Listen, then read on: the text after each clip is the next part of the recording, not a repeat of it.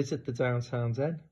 Join us through our website, all the W's, downtowninbusiness.com.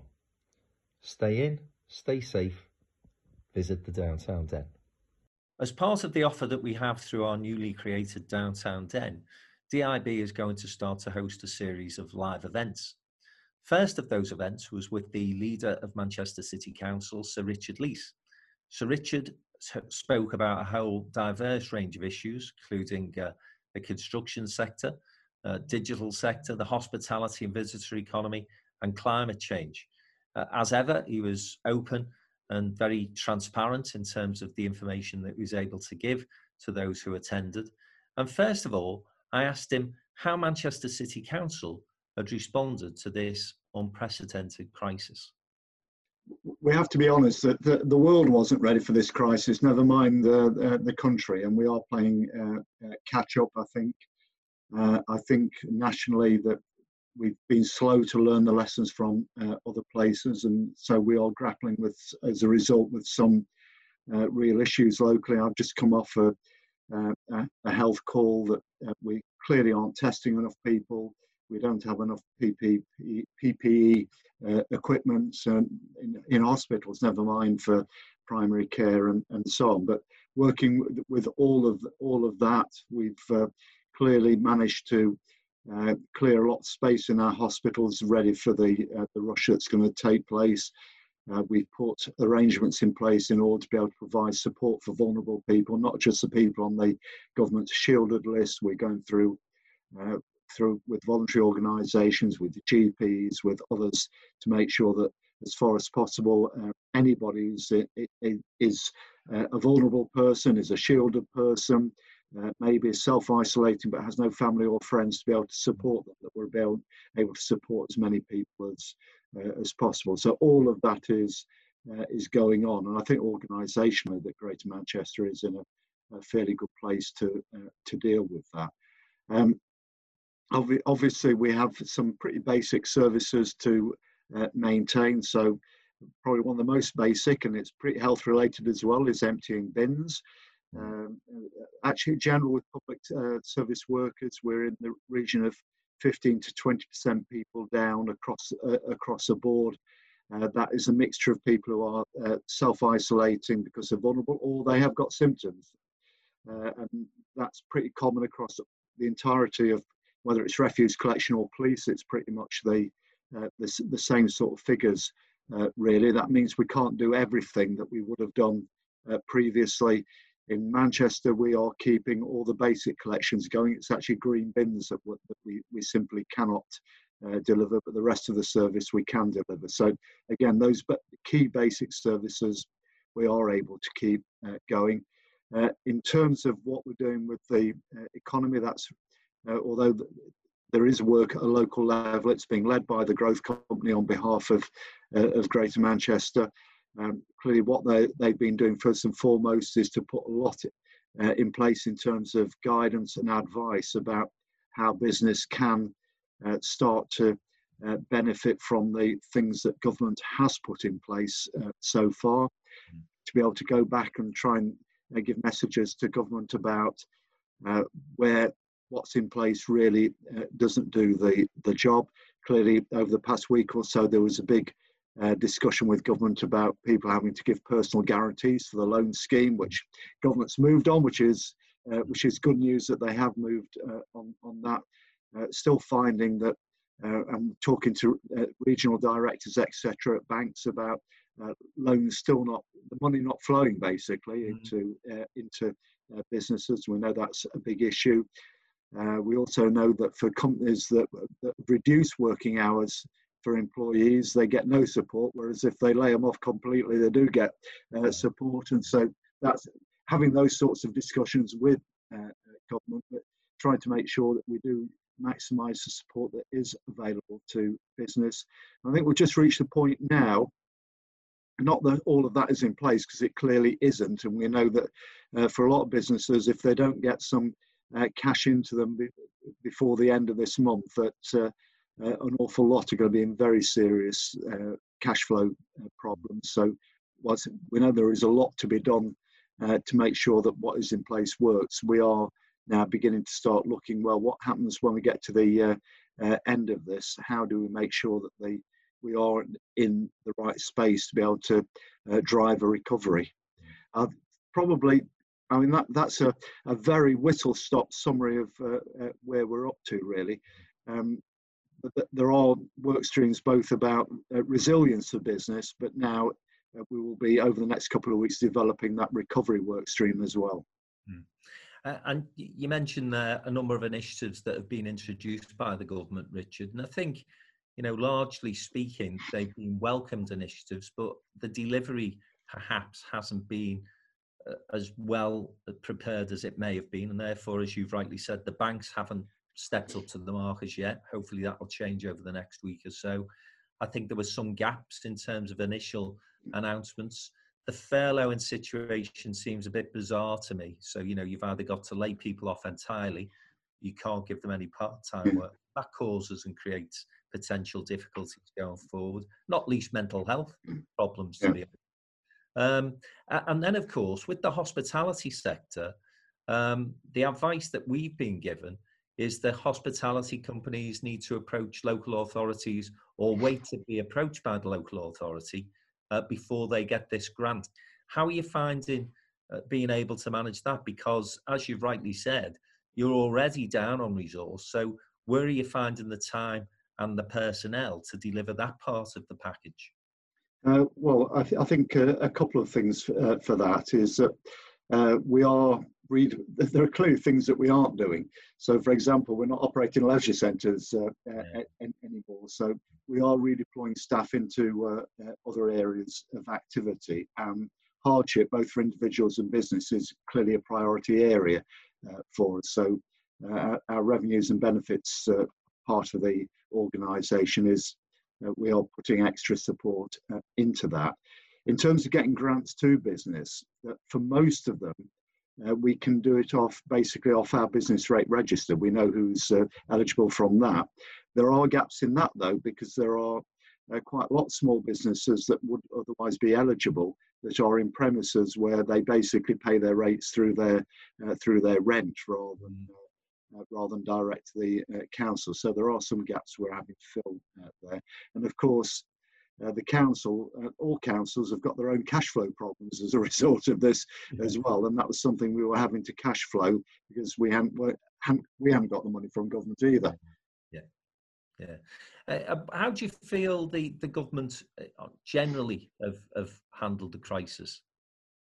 I don't want to be particularly critical around this because this is not the time for politics, really. But I guess what I'd say to people, go and look at the front pages of pretty much every national newspaper at the moment. And I think today or yesterday it's been all about testing. We're not testing enough. That the evidence from elsewhere is that testing is the absolute key to getting this thing under control, not only quickly, but for the long term as well. So we're not doing that. I don't think generally speaking, that even the measures to support business have always been, I think, a little bit behind the curve rather than looking at what's happened elsewhere and getting it ahead of the curve. Having said that, let's be honest about this, is that none of us anticipated the seriousness of what's now happening. And we have,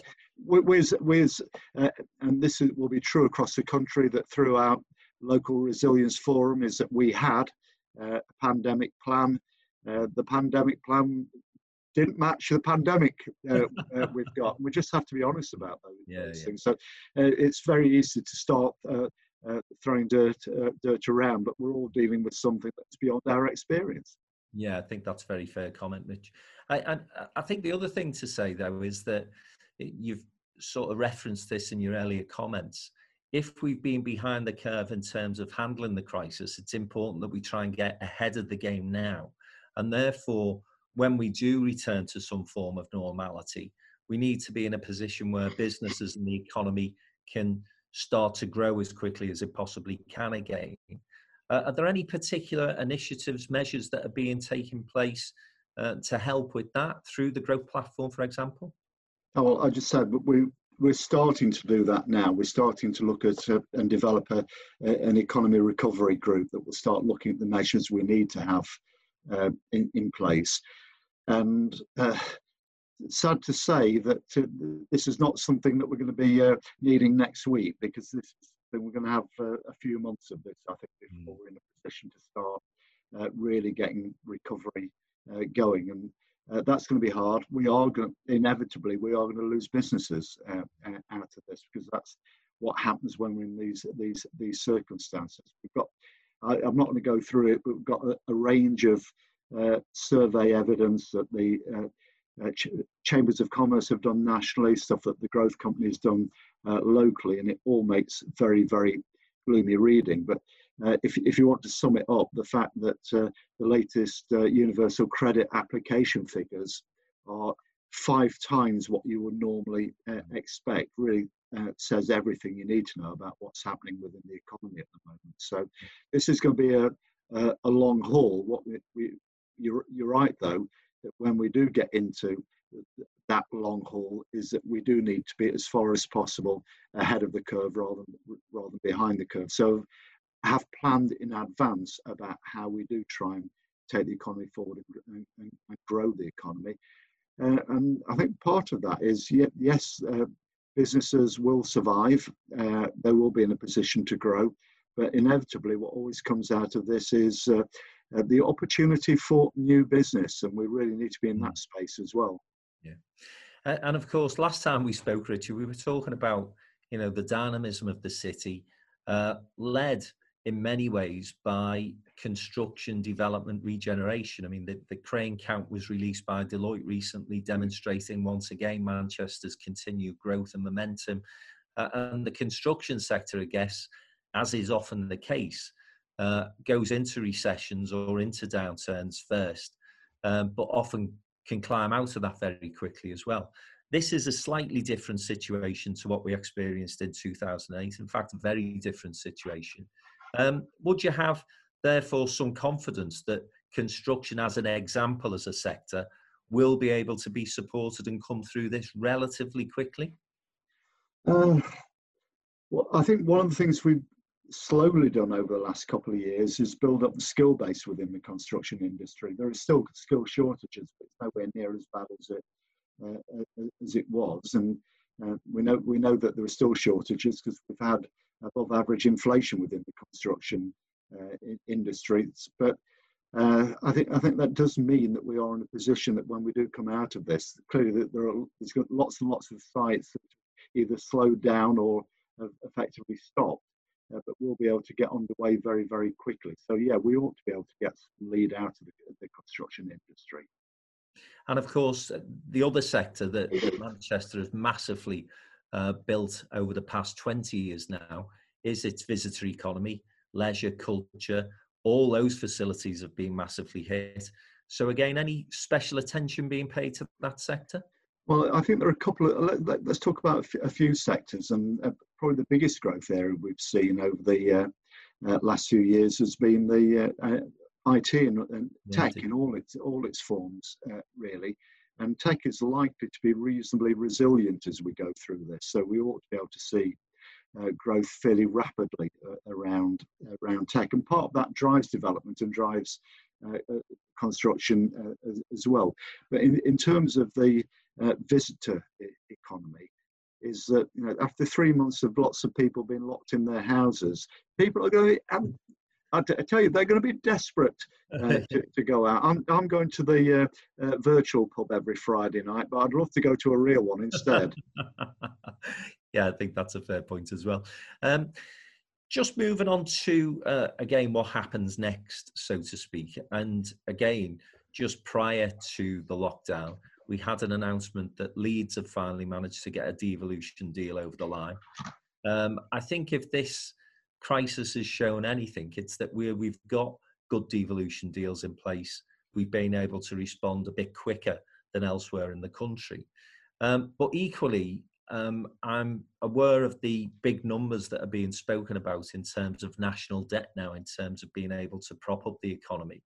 Now, we've been massive campaigners, you, I, many other people who are sat in this event today for infrastructure spend in the Northern Powerhouse, HS2, Northern Powerhouse Rail. Any conversations yet, or any concerns from you that may be curtailed on the back of the spend that the government are committed to through this crisis? Well, I think one thing we can be pretty certain of, that when we get to the autumn, and hopefully are certainly out of the worst of this anyway, is that public finances are going to be a bit of a mess, to be honest. But then have to look at what government will need to do to rebuild its finances. And frankly, if it simply just stops spending, what it will help to do is maintain what will be a downward spiral within the economy. And I think this has got to happen globally as well. I don't think it can just be the UK. The world is going to have to spend to rebuild its economy, and investment in infrastructure is absolutely crucial to that. So I don't think those discussions are taking place, but I think anybody with an ounce of sense recognises, yet in some ways you cannot simply spend your way out of a recession. If you don't invest in the right things, you won't grow your way out of recession. And infrastructure is most definitely the right area to be spending in. And maybe one of the lessons that has been learnt in recent weeks, Richard, is that actually, had we spent some more cash over the last 10 years, some of the challenges we're facing now would have been a little easier. No, I think that's undoubtedly the case. And but again, it is going to be, there are going to be some very difficult decisions, both at a national and local level. If I look at the City Council's financial position at the moment, we clearly are spending money we haven't got, because we're spending money, significant amounts of money over our budget in terms of things we are dealing with. Most of our sources of income have dried up one way or another. And that's likely to be the case for a couple of years. So you can look at, in microcosm at a local level, what's happened is likely to happen at a national level. We're not in a position to be able to borrow to sort out our revenue budget problems. The government can, and I think they're going to have to, if they really want to make sure that we do get growth over the next 2-3 years. And just turning to that devolution agenda for a second, Richard, as I say, Leeds have now finally got a deal. You, every time we speak, say, we want more, and actually we can evidence base the fact that the responsibilities that we've been given, we're beginning to see results, more success. What are the sort of conversations that you think need to be taking place now from Greater Manchester to government to say, right, let's get our next Devo-Mag deal in place, and let's have more devolved powers from Westminster? Because clearly, as I said earlier, if we'd have had those powers, responsibilities and resources, we may have been able to react even better to this crisis. I think that's right. If you just take things like volunteering, for example, where there is a national volunteering system, it doesn't work anywhere near as well about what's being organised locally, not just in Manchester, but in other places as well. I think we can demonstrate even in this that yes, for a national crisis, you do need an element of command and control, but it's also got the flexibility to use the strengths that exist locally. It's going to be exactly the same when we come out of this. I think the biggest single thing, it's been the biggest single thing for a while, besides the investment in infrastructure, is got to be around education and skills, and about having an education and skills offer that is going to support the areas that we're going to be able to grow in. And final question from me before I go to our panel of questioners who we've lined up prior. We obviously, one of the casualties of the last couple of months was MIPIM. Again, we've done an awful lot of work. Manchester have done a massive amount of work in terms of preparing for that. You've now, as a city, got to start to look at ways in which we can keep those investments coming in, hopefully find new ones as well. Any sort of plans for that yet, or is it too early to say? Not just MIPIM, but other work that we do in the international markets. I think it is too early to say, although even as we speak, as a result of our relationships that we built over the years with China. We're all in very regular dialogue. A month ago, it was about how we could support them. Now it's about how they can support us. But we've maintained some of our key international links as we go through this, and it is undoubtedly the case that for Manchester to continue to thrive, it has got to be around investment, both capital investment and direct investment in job creation, but also our ability to trade internationally as well. So in terms of recoveries, what will impact on that? Well, clearly getting the airport back running normally is got to be a big priority, because we know that particularly those long haul routes have really helped us drive investment and growth over the last few years, and those probably will be the routes that will come back first as well. So there are a few things we need to do there as part of being ready, but quite clearly we need to maintain our international links. We have to look as we come out of this about how we can enhance that, how we can build those relationships, and make sure that they are very, very rooted in how we create economic growth and jobs out of that. But bear in mind, this is a global pandemic. By definition, it wouldn't be a pandemic otherwise. And that means that all the places that we built relationships with have again the same interest in getting that back to the new normal as quickly as possible. Thanks, Richard. Right, I'm going to ask Tom Higgins. Tom, are you with us? Chris, can you bring Tom into the conversation? Are we going to go to Lisa first? No, I've got you now, Frank. Ah, there he is. Right, Tom, good to virtually speak to you again, sir. What's your question for Richard? Well, first of all, I thought, Frank, I was joining a seance when he kept saying, "Are you there?" Thankfully, I'm not. So, Richard, I agree entirely that the key to recovery is through infrastructure. And the key challenge that I see for our sector is when we eventually come out of this period, we're going to have to do 2 or 3 things. One, we're going to have to recommence certain projects, and we're going to have to pick up other projects. And the reason for that is we've had real mixed messages from the government as to how construction deals with this crisis. The latest direction we've had is that we carry on, provided we can actually comply with Public Health England's regulations in regard to social isolation or social spacing. So we're doing our best in that regard, but most projects have had to lose staff to do that because we can't carry on the way we were doing. So when we come out of this, it's going to take quite some time to get the projects up and running again to where they were. So that's a short to medium term issue. Looking forward, I suppose what we need is to make sure that when we come out of this period, in the medium to long term, that the pipeline is available for us to go at the future projects. And to that end, where are we with regard to planning regulations in the City Council? Because that's the start of the process for us. You know, if we're not getting planning applications through, then at some point in the medium term, there's going to be a gap with regard to projects that are available to the market. Okay. Thanks, Tom. Well, I agree with all of that. Can I just say for business and who should be operating and who shouldn't be operating, I think both myself and Andy Burden were, I think, fairly clear on this yesterday when the press conference, which is government has said that some businesses have to stop operating.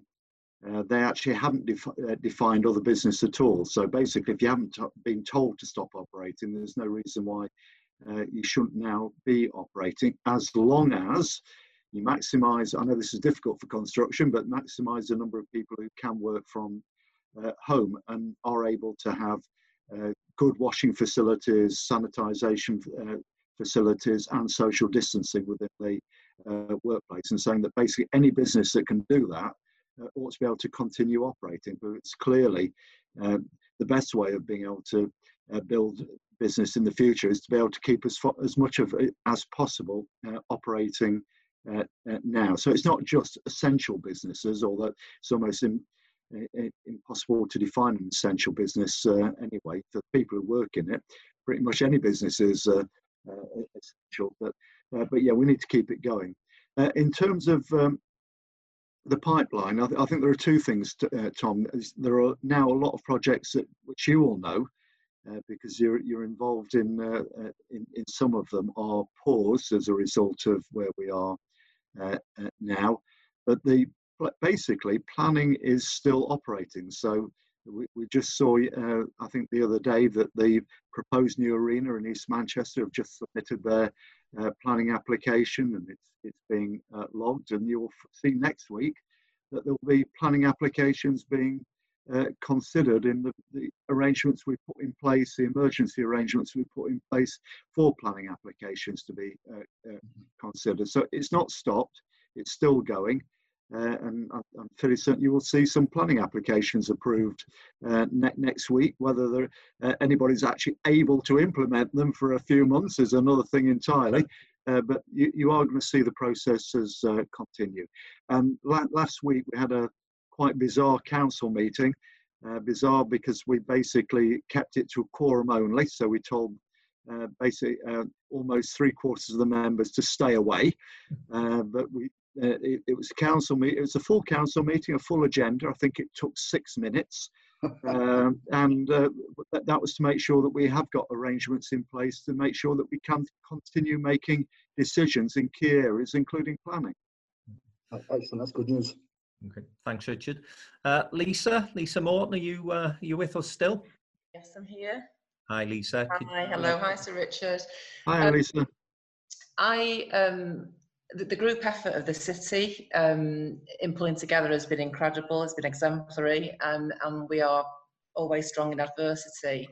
So I certainly feel proud to be Mancunian at the moment, as always. But I just wondered, what have you seen over the past couple of weeks that has made you be proud to be a Mancunian?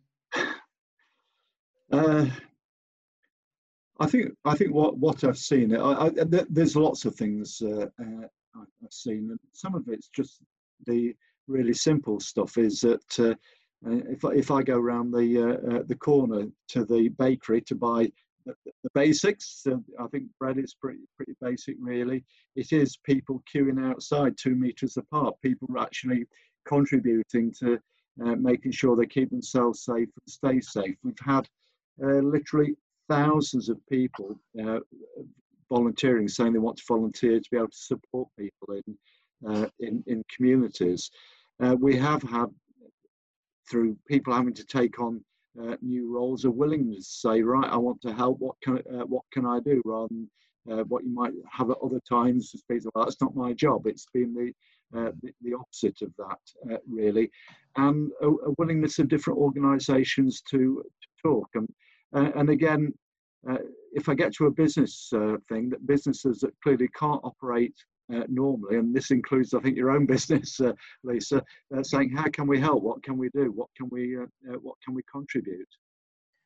Absolutely. Our business is most of it is in real estate and sport and leisure and hospitality. So we're kind of looking at options at the moment. But we're just going to try I'm on the board of the MPA, which is the Manchester Publicity Association. And what agencies are finding is, because they've had to furlough people, there are actually skill gaps in their businesses, which is jeopardising the work that they can do with their existing clients. So we're going to try and pull the creative community together and have a really honest agreement between agencies that they can help each other fill those furlough gaps for this period of time, with a tacit agreement that it's based on complete honesty and transparency, and we're here just to try and keep the creative community together. I think all of that, and I've seen some of the stuff that you've put out as a business, which I think is really positive. But there are lots of businesses saying to the council, saying to other public bodies, look, we've got people with skills that can help within this. We've got logistic planners, we've got a whole range of skills. We haven't got any work for them to do at the moment, but they could come and help you. So I think the business, and clearly there are businesses putting money in as well, because there are some businesses that are able to operate reasonably normally, but they are making cash contributions to be able to help as well. So a range of stuff, and it varies it's different to what different businesses can do, but there has been, I think, a very positive business response to how can we help. Yeah, wonderful. And final question is going to come from Alan McNeil from Virgin. Alan?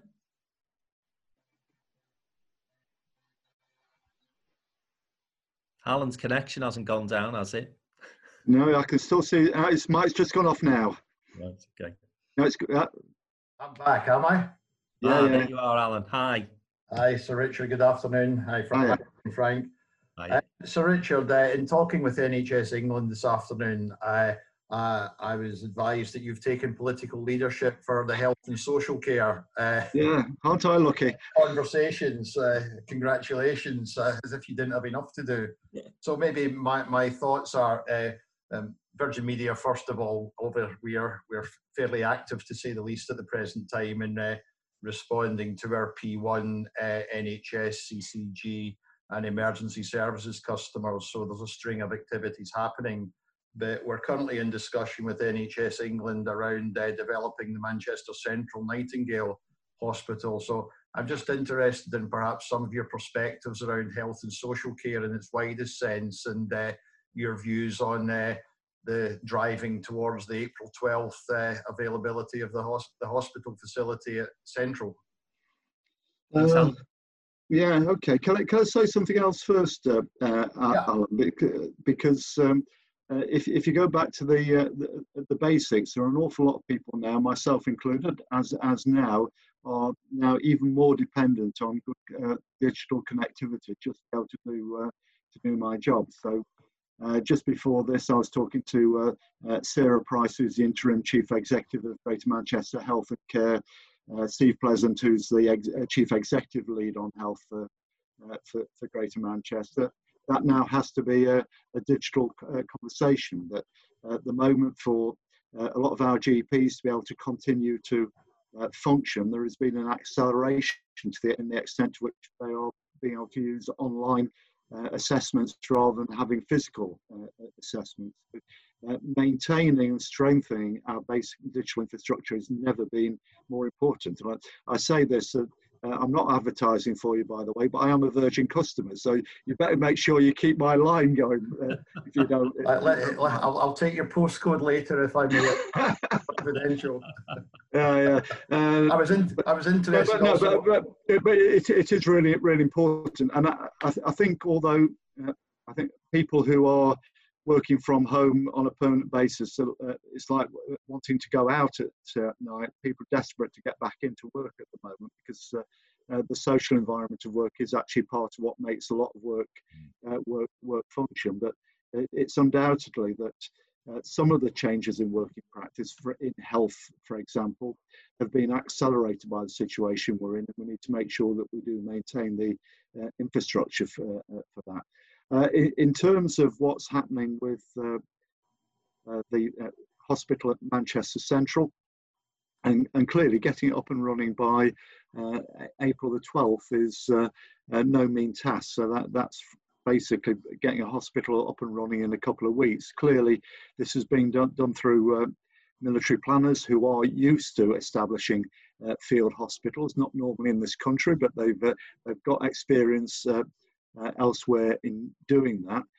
In terms of running the hospital, there is a full project team to set it up, led by Ian Williamson. There is a chief executive and senior management team in place, led by Michael McCourt. They are recruiting staff. They're putting in all the facilities that are required to have a hospital. And yeah, it is a challenge which you all know about because of your involvement in it. But it is at the moment on track, I believe, from everything I'm told anyway, to be up and running by April the 12th. It is a northwest facility, and that's going to create some problems that have to be resolved. So it's going to be when it discharges patients, a lot of whom will need to be discharged into situations where they get ongoing care in their community, whether it's primary health, social care, or whatever. So that involves liaison with Cheshire, with Merseyside, with Lancashire, Cumbria, to make sure all of those arrangements in place. So it's not just setting the hospital up. There is a range of stuff that goes on top of that as well. But I think where we're looking at the moment, although we do have at the moment spare capacity in hospitals across the region, the expectation that within the next 2 weeks that is going to be entirely swallowed by what are going to be largely a large increase in intensive care or close, certainly COVID-19 cases, and we are going to need that principally non-COVID-19 facility in order for all the other patients across the Northwest. So it is a challenge, but it does appear to be going pretty well at the moment. And again, for all of us that are going to be involved in that, there's going to be some real learning out of that as well, which we will be able to use in the future. Excellent. It's the first time I've seen a field hospital technology blueprint, Sir Richard. So you're absolutely right, a massive learning curve that we're going through. So yeah, thank you for that. Rest assured of our commitments. And I mean, if there's any further information that you would benefit from directly from Virgin Media, I would be happy to facilitate that, Frank, with your help and support. No, thanks for that, Alan. Appreciate it. That's great. And likewise, if there's anything I can do apart from checking up on your postcode competencies, then I'm here to help. That's basically the bottom line. It's good to speak with you. Well, I'm in two minds about that anyway, Alan. That after a couple of weeks of video conferencing, frankly, I'm sick of video conferencing. If the whole system went down, I'd be quite happy, really. I'll pick my moments, I guess. Take care. Listen, I was going to close it up there, Richard, but if you've got 2 minutes, we've had a request from Alan Cross of the UK Space Agency to just ask a quick question. So Alan, fire your question away, please. Thanks, Frank. Thanks, Richard. I just point out it's a European Space Agency, not UK Space Agency. European. Thank you.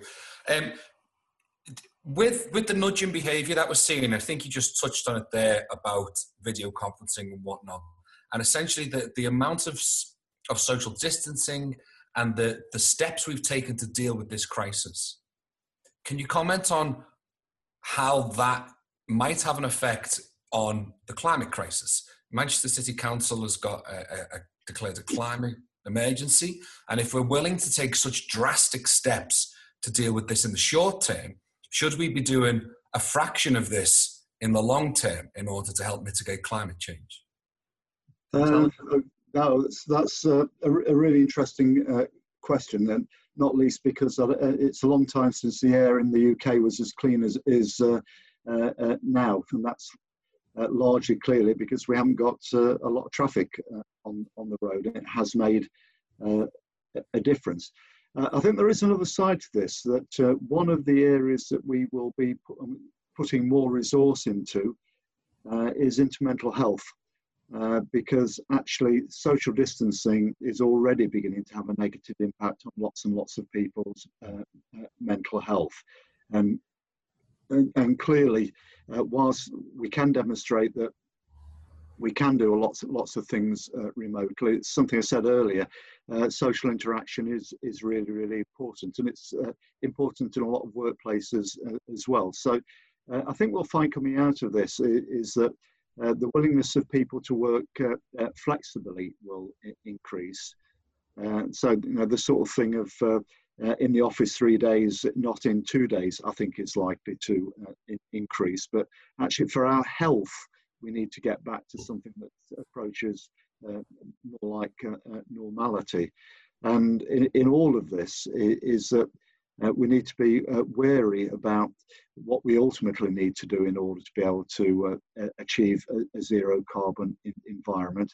And that is, it is clean power, not just redistributing where the power is, because not least because using IT and using a lot more IT consumes vast amounts of power. Your laptop and everything is not carbon neutral. We need carbon neutral, zero carbon electricity in order to really get where we want to be around emissions. So yeah, the air is cleaner, but we're still using a lot of power, and a lot of that is carbon generated power.